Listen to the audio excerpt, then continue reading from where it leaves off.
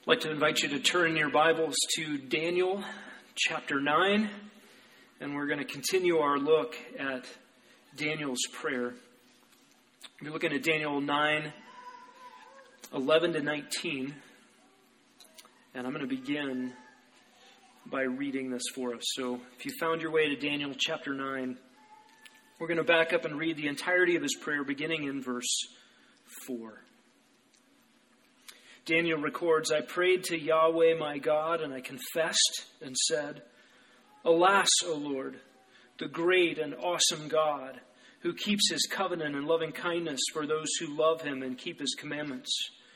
We have sinned, committed iniquity, acted wickedly, and rebelled, even turning aside from your commandments and ordinances.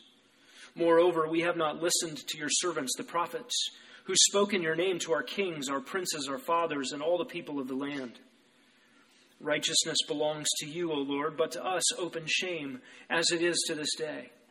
To the men of Judah, the inhabitants of Jerusalem, and all Israel, those who are nearby and those who are far away, and all the countries to which you have driven them, because of their unfaithful deeds with which they have committed against you. Open shame belongs to us, O Yahweh, to our kings, our princes, our fathers, because we have sinned against you. To the Lord our God belong compassion and forgiveness, for we have rebelled against him.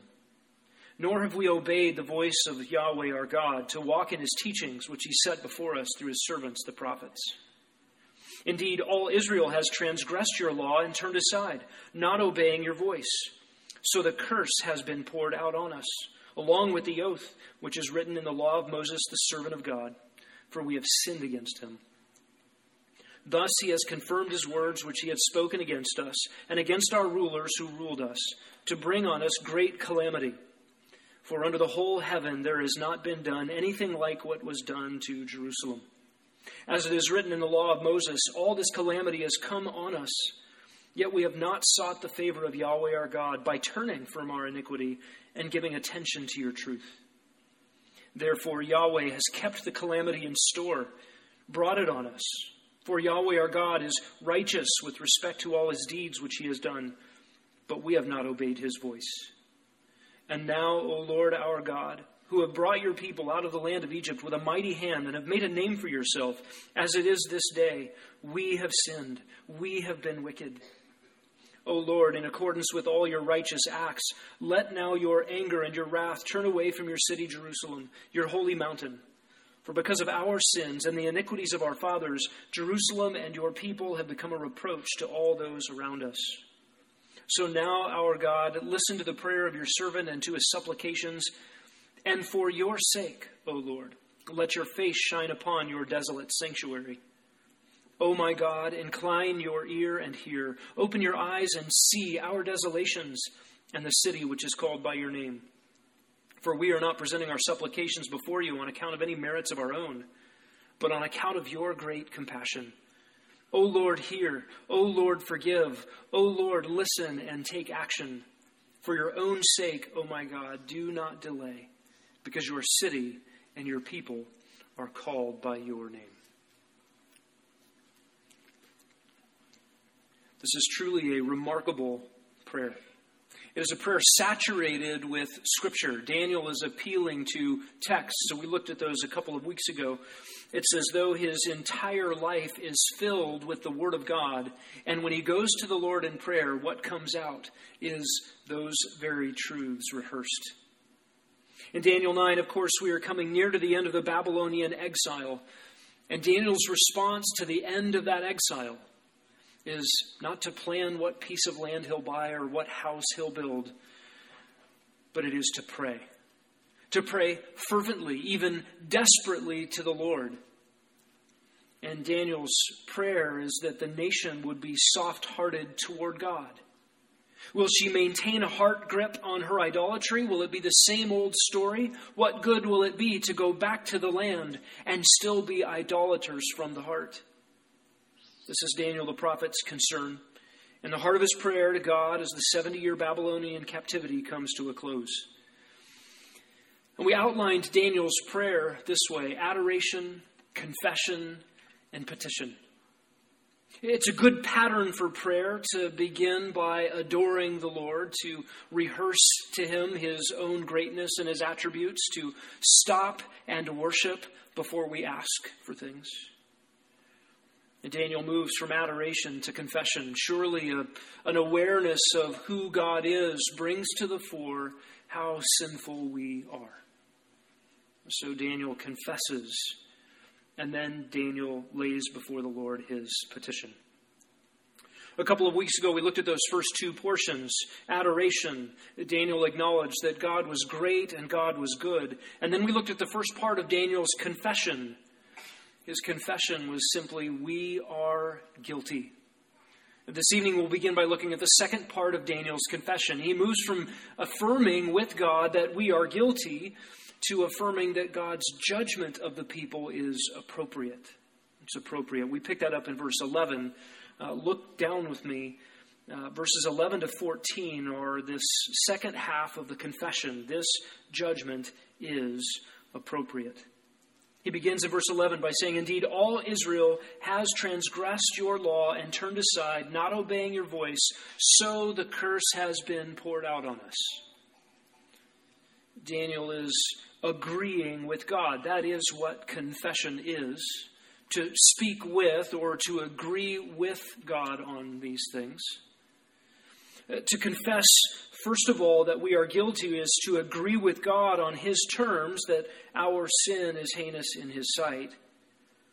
And secondly, to agree with God that the consequences of our sin are appropriate. They're right in his sight. This is according to God's purpose. We summarize this part of Daniel's confession. He simply says, it was our sin that brought us here. God, you are righteous in what you do, and you said this would happen. Let's read verses 11 to 14. Indeed, Daniel prays, all Israel has transgressed your law and turned aside, not obeying your voice. So the curse has been poured out on us, along with the oath which is written in the law of Moses, the servant of God, for we have sinned against him. Thus he has confirmed his words which he had spoken against us and against our rulers who ruled us, to bring on us this great calamity. For under the whole heaven there's not been done anything like what was done to Jerusalem. As it is written in the law of Moses, all this calamity has come on us. Yet we have not sought the favor of Yahweh our God by turning from our iniquity and giving attention to your truth. Therefore Yahweh has kept the calamity in store and brought it on us. For Yahweh our God is righteous with respect to all his deeds which he has done, but we have not obeyed his voice. To transgress in verse 11 is a familiar word in the Old Testament. It means to cross a line, to willfully move against, go against, to cross over a line that God has drawn. Israel has jumped over these lines again and again. And it says that they turned aside. And this turning aside in verse 11 completes the idea of transgression. Daniel is saying we transgressed God's law by turning aside. And these ideas are nearly equated grammatically. Daniel's point here is to say that turning aside from God's word is to transgress. Turning from God's law, Daniel says, means that his people turned to a failure. Literally, you turned to a failure to listen to God's voice. To turn aside from God's word is itself sin. When a mom tells a toddler to clean up a mess, and the child sets his feet and crosses his arms and turns his head to the side and says no, and maybe even sticks his fingers in his ears so he can't hear mom talking anymore. He might be able to escape mom's demands if he has an inability to hear. And the problem with the toddler, of course, is he has already heard, and now he is subjecting himself to mom's voice again. This is intentional, culpable ignorance. It is a rebellious rejection of the truth. This is the way the prophet Hosea indicted the people. Listen to his words in Hosea 4:6. My people are destroyed for lack of knowledge. You think, what's the problem? They just didn't know. How could they be held accountable? Hosea goes on and says, they lacked knowledge because they have rejected knowledge. And because you have rejected knowledge, I have rejected you, God says through Hosea.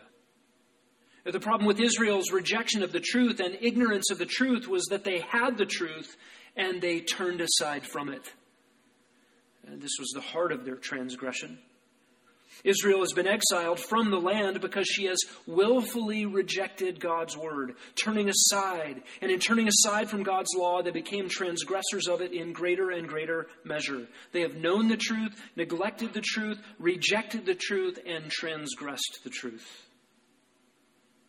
And the tragedy is that obeying God's word, obeying his voice, would have brought prosperity and security in the land. And notice verse 11. So the curse has been poured out on us along with the oath. The curse and the oath go hand in hand. This is a way of piling on the idea that the curses that God promised have come forward. These are the words that God himself said through his slave Moses. The curse and the oath are a reference to Leviticus 26 and Deuteronomy 28. We won't read all of those, but I'll give you 2 verses here from Deuteronomy 28. Moses said, Yahweh will bring you and your king, whom you set over you, to a nation which neither you nor your fathers have known, and there you shall serve other gods, wood and stone.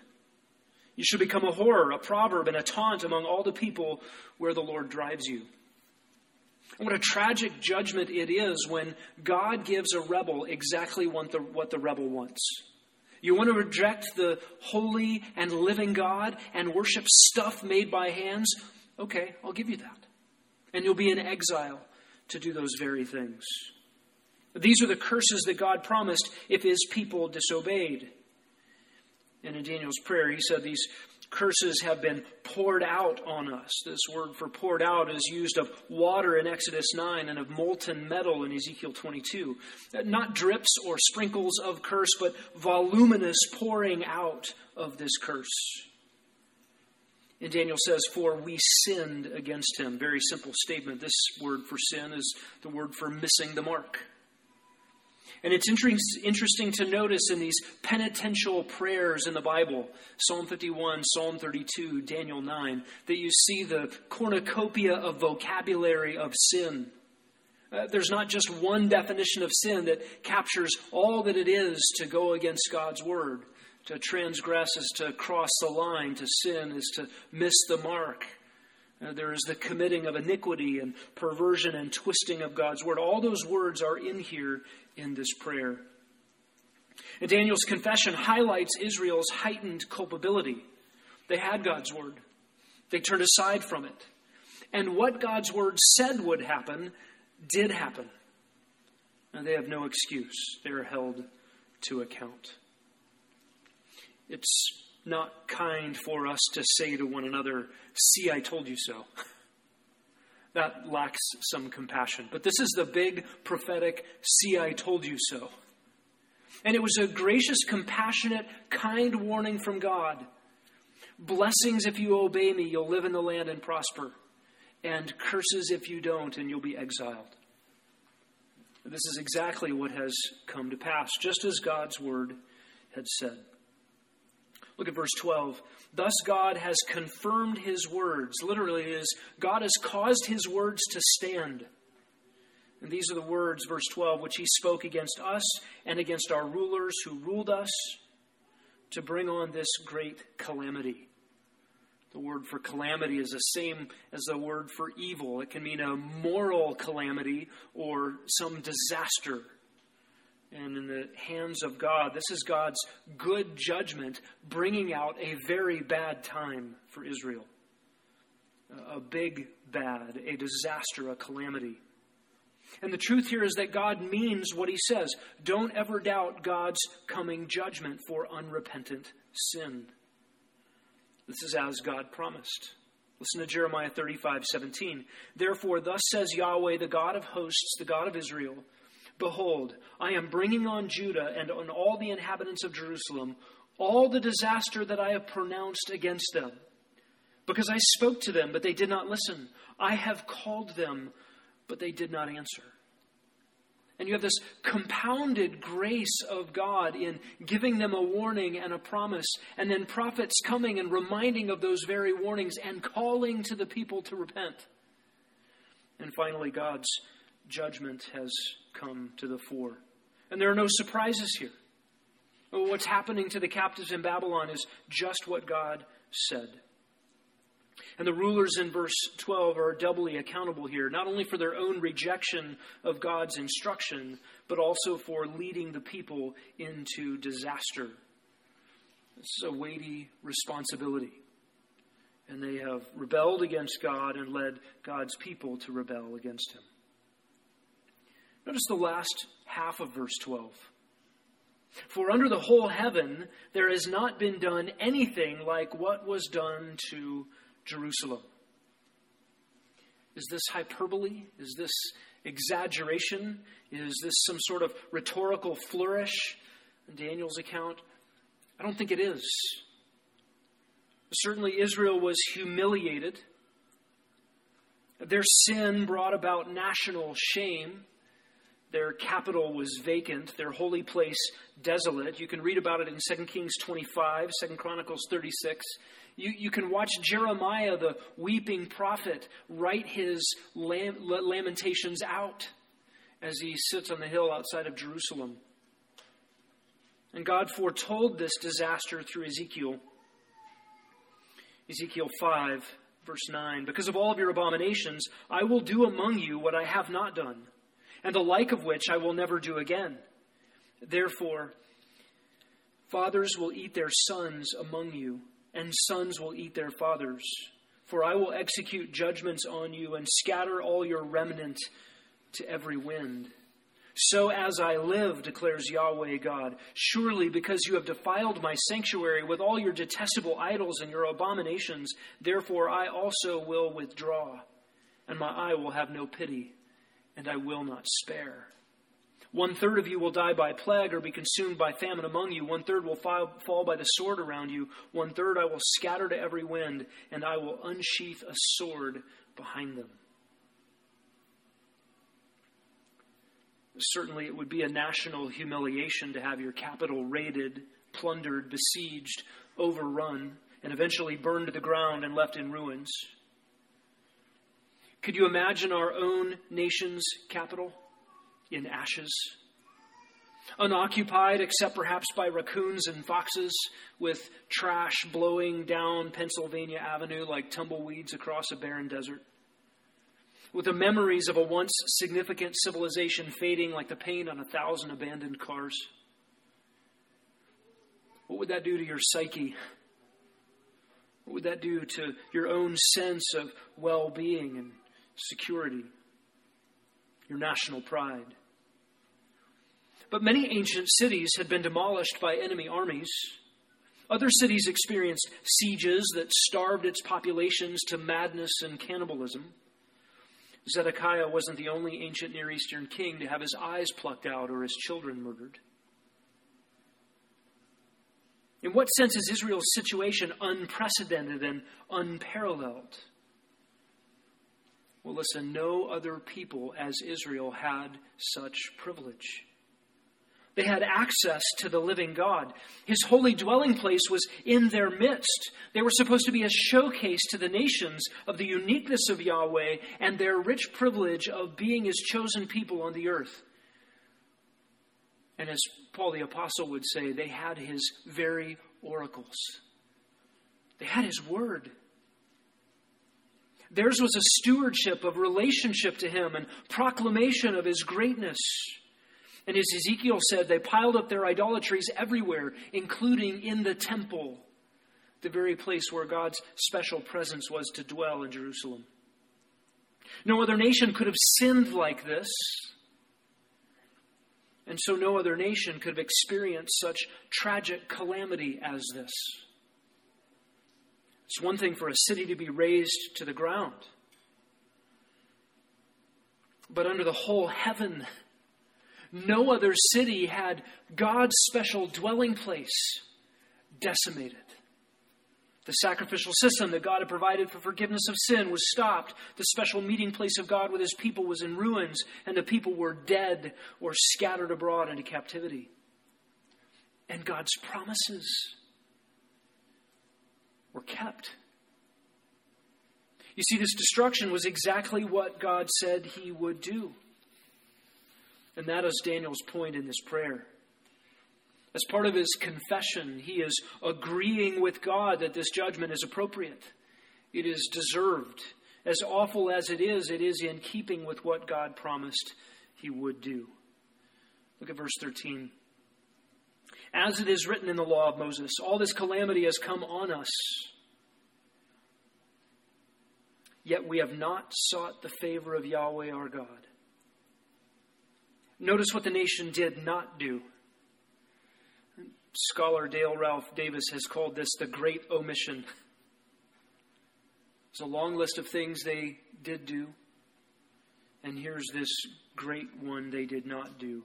They did not seek the favor of Yahweh. They didn't seek his favor. They didn't turn to him. And listen, when you've offended somebody,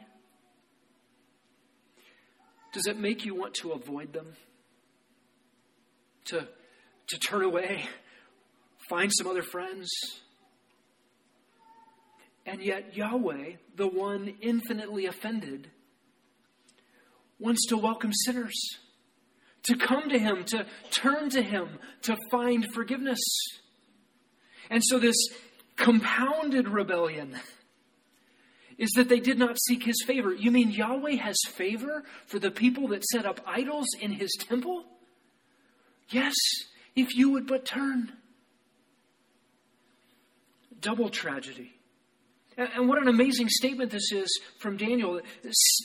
A relationship to God apparently is not a one and done. You only get one shot, one strike, and you're out.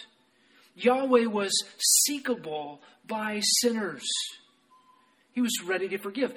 Read the kingly reign of Manasseh. Manasseh's reign was so bad that it demanded the exile to be inevitable. It demanded the exile would come. And yet Manasseh is said to have turned to the Lord and sought his favor at the end of his life. Amazing. The worst of the worst can find favor with Yahweh if they will but turn. And the turning here is a turning from iniquity and giving attention to his truth. Do you see that in verse 13? We have not sought the favor of Yahweh our God by turning from iniquity and by turning to or giving attention to your truth. Again, this is an amazing statement. Yahweh was ready to bless transgressors. If they would have repented, God would have relented. In fact, he did just that numerous times when a pretty good king would turn. A Hezekiah or a Josiah. They turned their hearts to the Lord and led temporary, short-lived national repentances and stayed off this judgment. It's also remarkable in that the one offended could be even approached by an offender.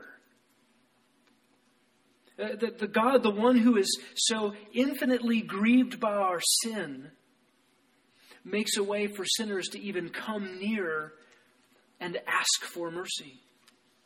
God's patience with sinners, his love for the unworthy, his persistent, gracious appeal to the recalcitrant. He is not like us. If he were like us, we would all be toast. Sometime the book of Hosea needs to be preached. The theme of there, of course, is God's relentless love for the unlovely, the unworthy. God initiates and he seeks. And we're thinking about unfaithful Israel and all of her idolatries, her adulteries, her unfaithfulness to Yahweh. And you think, well, would a husband even have her back? And God relents when sinners turn. Turn from your sin and turn to the one you've offended and he will help. That's Daniel's plea. To seek the favor here in verse 13, it's a Hebrew idiom, to soothe the face or even to sweeten the face. It's the same word used by Moses in his intercessory prayer in Exodus 32. Another remarkable implication of this statement is that a failure to ask God for help, a failure to ask God to help you out of your sin, is itself sin. They did not entreat the Lord. And this too is disobedience. This is rebellion compounded, a double offense against God. God is the one who has been wronged. He graciously offers to make it right. Now, what does it say about a heart that refuses help from the only one who could help? What does it say about a heart who refuses peace from the only one who can offer peace? What does it say about a heart who refuses life from the author of life? Such a heart would rather die with a white-knuckle grip on sin than to let it go and be healed. I want to keep on sitting in my asbestos sofa, drinking my arsenic latte, smoking my chlorine cigarettes, and lounging with the rotting corpses of my disease-ridden friends because I want to do life my way. That is the insanity of recalcitrant sin.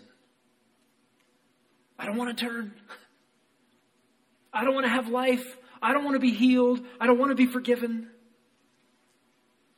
Israel's attitude was, you can have my idolatries when you pry them from my cold, dead fingers. They're like the unrepentant earth dwellers during the great tribulation to come. Revelation 9 records their thoughts. In those days, men will seek death, and they will not find it. They will long to die, and death flees from them. They will acknowledge in that time that the wrath of the Lamb has come, and who can withstand it? They will hide themselves under the rocks and in the caves, and they will not repent. Revelation 9:20. The rest of mankind who were not killed by the plagues did not repent of the works of their hands, so as not to worship demons and the idols of gold and silver and brass and stone and wood, which can neither see nor hear nor walk. And they did not repent of their murders, nor their sorceries, nor their immoralities, nor their thefts. The end is near. They know it's near. They know it's God's wrath that's being poured out on a worldwide cosmic judgment during that time. And they refuse to repent. What a tragic spot for a human heart to be in. Look at God's righteous response in verse 14. Therefore, Yahweh has kept the calamity in store and brought it on us. God is said here to keep vigilant, careful watch. The Hebrew says he watched over the calamity. He is overseeing the calamity to bring it to its right end, to hold it secure in its place in reserve for the right time for its implementation. God has secured this calamity, and God has brought it about. Israel's plight was not the accidental circumstances of geopolitical movements. It was the careful, intentional fulfillment of God's threats against their disobedience. Daniel affirms Yahweh is righteous in all his doings, in all he has done. Look at verse 14 in the second half. Yahweh our God is righteous with respect to all his deeds which he has done. Literally, his doings which he does. But we have not obeyed him. This is the heart of a repentant prophet. God is right. Any consequence, any judgment, any discipline, any correction from him is in keeping with his righteousness and the right ways he does things, and how we fall so far short of God's standard in these things. Daniel is concerned here to uphold Yahweh's reputation. Israel is not getting more punishment than she deserves. Actually, she's getting far less. Notice how Daniel closes out this confession. We have not obeyed his voice. There's no one to blame but ourselves. This is an echo of the song of Moses from Deuteronomy 32. Moses saying, the rock, his work is perfect. All his ways are just, a God of faithfulness and without injustice. Righteous and upright is he. They have acted corruptly toward him. They are not his children because of their defect. They are perverse in a crooked generation. God is righteous. God's character is not in question in Israel's exile. This has all been according to his word. And I want you to notice in the span of these 4 verses, 10 times this point is made. All of this according to your word. In verse 11, transgressed your law, turned aside to ignore your voice. The curse and the oath are your words, written in the law of Moses, your slave. Verse 12, God caused his word to stand. This great disaster was promised by his word. This is what he spoke. Verse 13, written in his law. To repent would be to give attention to his truth. And in verse 14, we did not listen to his voice. In addition to the 10 times in these 4 verses that God's words are mentioned specifically, Daniel's language in this confession is a compendium of scripture passages that Daniel has turned to prayer, from Joshua, from 1 Kings, from 2 Chronicles. And in verse 15, we move from confession to petition. Although we'll see, even as Daniel picks up the asking God for things section of this prayer, he continues to interject confessions, outbursts of, we sinned. Look at this petition beginning in verse 15. And now, O Lord our God, who have brought your people out of the land of Egypt with a mighty hand and have made a name for yourself, as it is this day, we've sinned, we've been wicked. There's that interjection before he even gets to the request. This petition begins with an appeal to God's mighty work of redemption in Israel's past, the Exodus. The Exodus out of slavery in Egypt. It was the monument of God's power in the Old Testament to his rescuing his people. It was the prototype of rescue. With a strong arm, God displayed his power, defeated the enemies, and took his people out of slavery. In the wilderness, he entered into gracious covenant agreement with them, reaffirmed his commitment to be their God and to make them his people. He made provision for them to dwell in the land. He made provision for himself to dwell in their midst, to protect them from enemies, to provide good for them, and to cause them to prosper. And in doing all of these things, God would make his own name great among the nations. Israel would be famous because they were Yahweh's people. And Yahweh is the one who rescued them with a strong arm out of Egypt and brought them through the Red Sea and destroyed Pharaoh's armies. God's reputation went before the people amongst the nations. Yahweh is the creator of all things and the God of all peoples everywhere, and he would be Israel's husband and shepherd and king and keeper and rock and warrior. The Exodus was God's mighty deliverance of his people, joined to his entering into covenant favor with them, powerful redemption, and his gracious presence. And all of this would bring about God's renown. He would be known for his great and mighty acts on behalf of his people.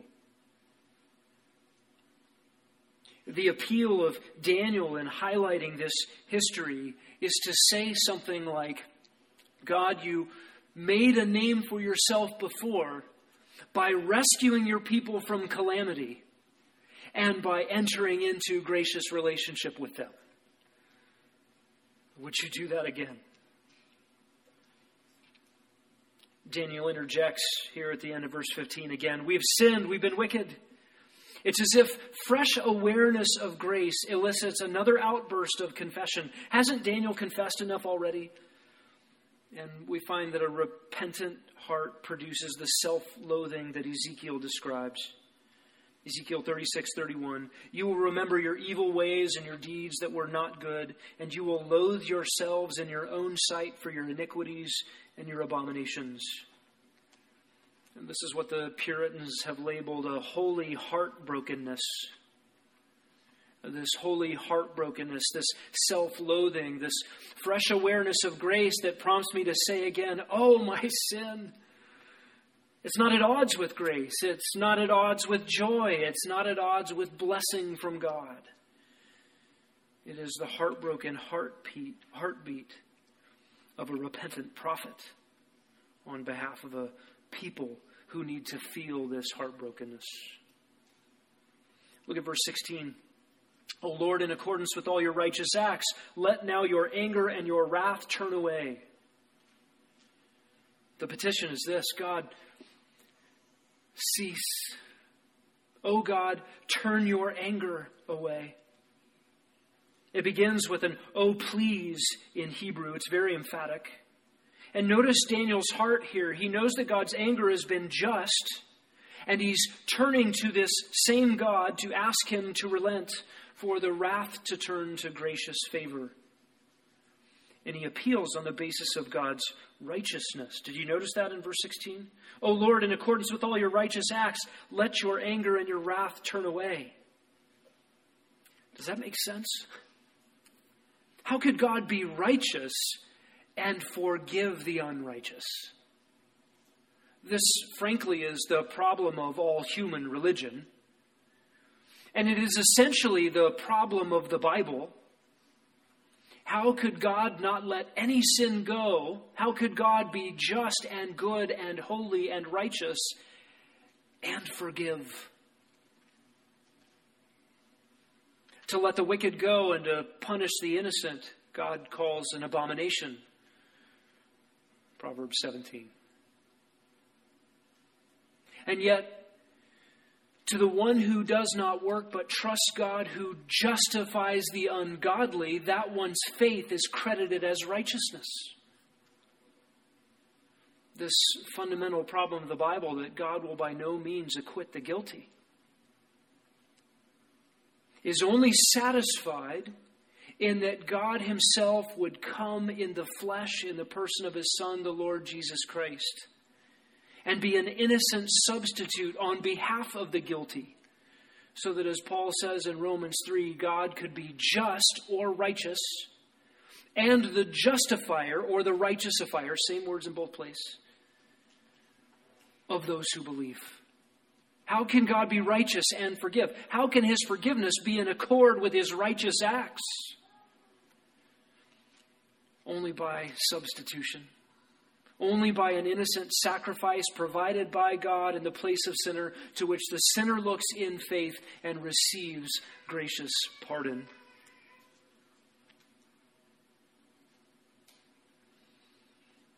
There's another sense in which God is righteous to forgive, and it is that he keeps his promise. He limited this particular judgment to 70 years.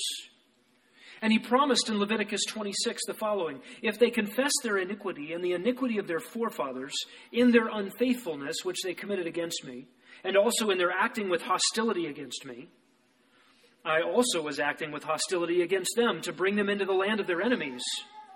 Or if their uncircumcised heart becomes humbled, so that they then make amends for their iniquity, then I will remember my covenant with Jacob. I will remember also my covenant with Isaac and with Abraham as well, and I will remember the land. For the land will be abandoned by them, and will make up for its Sabbaths while it is made desolate without them. They, meanwhile, will be making amends for their iniquity, because they rejected my ordinance, and their soul abhorred my statutes. Yet in spite of this, when they are in the land of their enemies, I will not reject them, nor will I so abhor them as to destroy them, breaking my covenant with them. For I am Yahweh their God.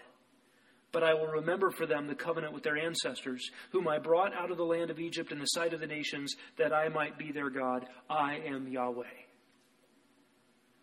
And God is righteous in keeping his promise to relent on the judgment. And you can hear Daniel's heart reflecting on Leviticus 26 and this very promise as he is confessing his own sins and the sins of his fathers, just as Leviticus said the nation should do. And God would turn. This is a remarkable statement, that if they turn from their sin, God would remember the covenant, remember the fathers, and remember the land. Turn to Exodus chapter 32.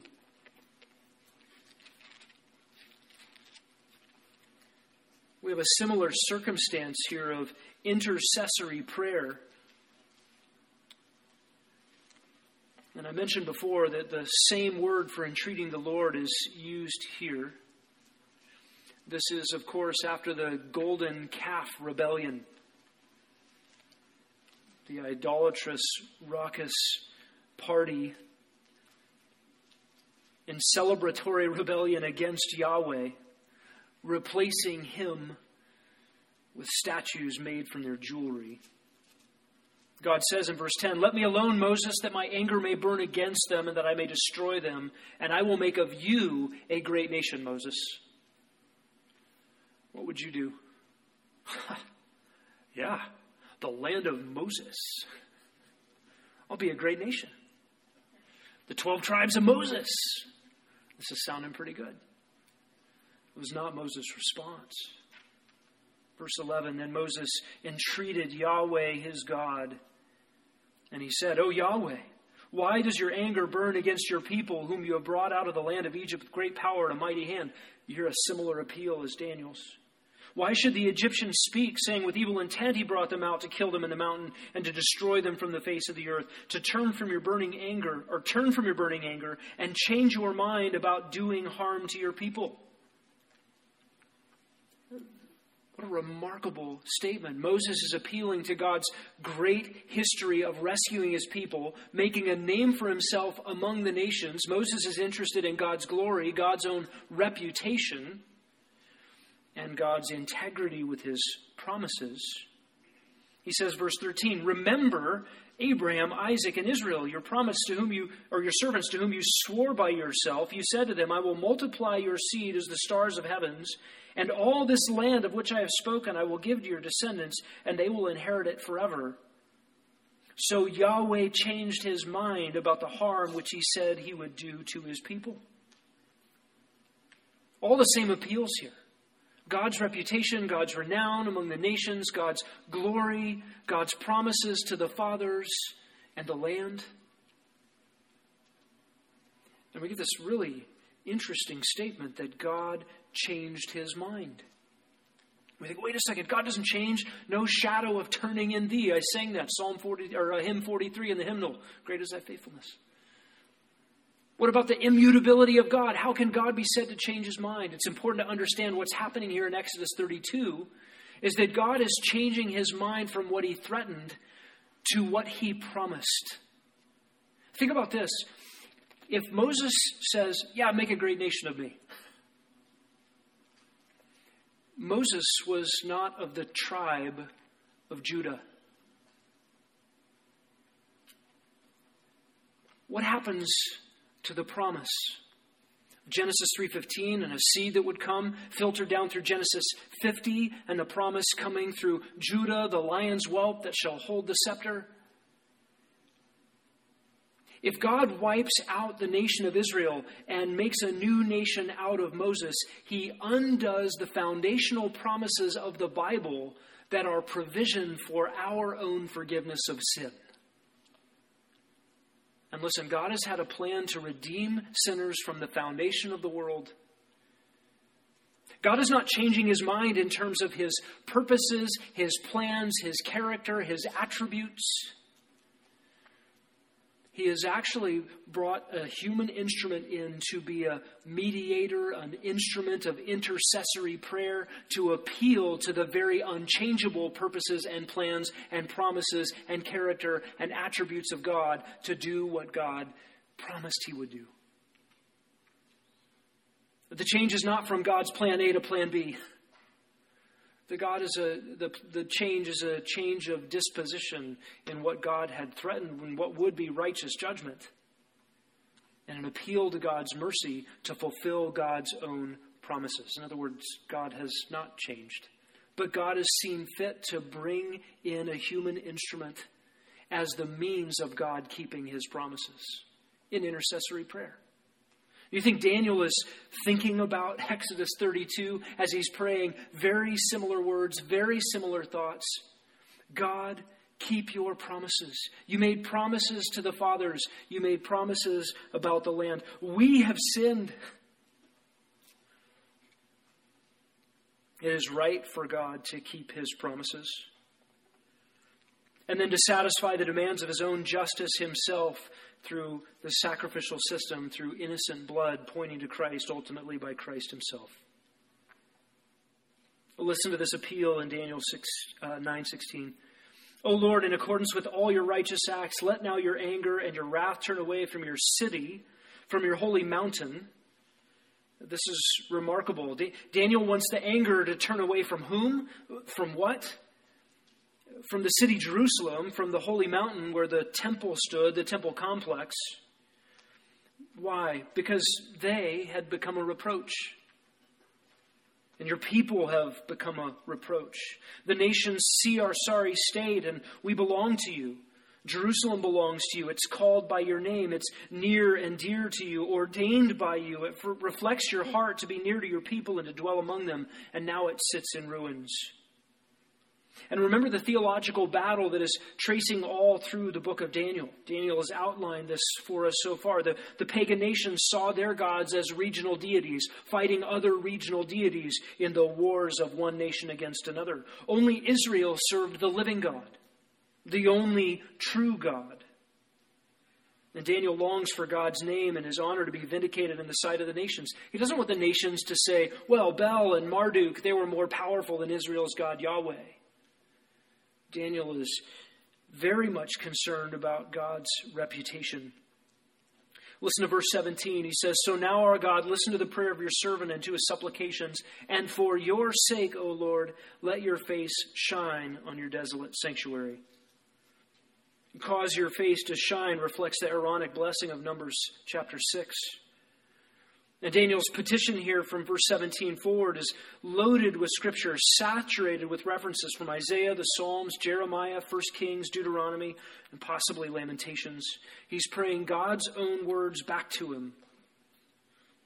This request to cause your face to shine is a request for God's gracious favor, for undeserved help and kindness. Daniel is saying, if God were to look on us with favor, all would be well. And notice what he asks for in terms of favor, the object of God's favor in verse 17, his own sanctuary. Cause your face to shine on your desolate sanctuary. God, would your favor be bestowed on that place where people would meet with you again? Daniel's petition is that God's honor would be vindicated, his presence would return amongst his chosen people. He's praying, may the world know that you are the true God, and would you be with us again? And look at verse 18. Oh my God, incline your ear and hear. Open your eyes and see. Incline your ear is bend your ear. That is to stoop down and pay attention. Open your eyes and see our desolations. The city is desolate. The temple is desolate. And we ourselves are desolations. The people themselves are like the desolated city, broken down, humiliated, in disarray, in need of repair, in need of rebuilding, in need of renewal. Again, what good would be the end of captivity if the people of Israel just go back into the land, have some property, and are idolaters from the heart? Notice the second half of verse 18. We are not presenting our supplications before you on account of any merits of our own, but on account of your great compassion. It's like Titus 3:5 or Ephesians 2:8 and 9. Not of any works that we could do, but of your grace. There's nothing in us. A sinner's only possible appeal would be on the basis of God's mercy. Any sinner asking for what he is due or what he deserves will only receive retribution for sin. But a sinner appealing to God on the basis of his mercy and compassion will find forgiveness and an infinite treasure trove of undeserved blessing. Leon Morris said, all prayer is on the basis of mercy. Verse 19 resounds with staccato appeals, a crescendo of fervent, humble, believing prayer. Daniel says, O Lord, hear. O Lord, forgive. O Lord, listen and take action. And he closes it out by saying, for your own sake, my God, do not delay, because your city and your people are called by your name. Daniel is appealing to God's affections for his people and his promises. And all of this for the Lord's glory, as Ephesians 1:6 says, to the praise of the glory of his grace. Daniel's heartbeat in this prayer is for the Lord's honor, on the Lord's merit, according to the Lord's righteous doings, for the publishing of his righteous reputation among the nations. This is good prayer. Looking back over Daniel's prayer request here in verses 15 and 19, I want you to notice the pronouns used. Contrast the word your, referring to God, with the words we and us, referring to Daniel and the people of Israel. And I want you to notice what God brings to the table and what we bring to the table when these two parties come together for some arrangement. What do we sinners have to offer God? And what does a righteous but compassionate God have to offer us? Here's what God has, starting in verse 15. Your people, your name, your anger, your wrath, your righteousness, your city, your holy mountain, your people, your slave, your face, your sanctuary, your ear, your eyes, the city called by your name, your face, your great mercy, your sake, your name, your city, your people. And starting in verse 15, we sinned, we acted wickedly. Our sins, our fathers' iniquities, our desolation, our supplication, and interestingly, not our righteousness. And in verses 15 and 17, the phrase, our God, is used. Daniel knows there's nowhere else to turn but our God, the God of Israel, the one true God, the God who said, I will be your God and you will be my people. This is the God to whom Daniel turns in this prayer. The refrain is that Yahweh is our God, and we have nothing to bargain with but our sin and his compassion. And God chooses to make his name great by having compassion and extending grace to undeserving sinners who will but turn to him in faith and repentance. What a lesson this prayer is for us. A model, an example. And a heartbeat, not just as we take our own adoration, confession, and petitions before the Lord, but perhaps even as we pray for the nation of Israel, to whom God will still keep his covenant promises and who are en masse in rebellion to this day. Let's pray. Lord, we thank you for these words of your slave, Daniel the prophet, as he prays, confessing his own sins and the sins of the people. We pray to have a heart like his, eager to honor you, longing for your reputation to be vindicated, and pleading on the basis of your mercy, your compassion, your kindness, your covenant love. God, we have nothing to offer you as sinners but our own sin. Anything good in us comes from you. We pray, too, for the peace of Israel, the kind of peace that only comes through forgiveness of sin and a cessation of hostilities through repentance and faith. God, we pray that we as the church, Jew and Gentile together in one body, would revel in your grace, not despising the natural branches, but longing for you to fulfill all of your promises. We thank you for the humility that your grace brings. And we thank you that you love sinners and pick us up, lift up our heads by your love. We pray these things in the name of your Son, who bled so that we could. Amen.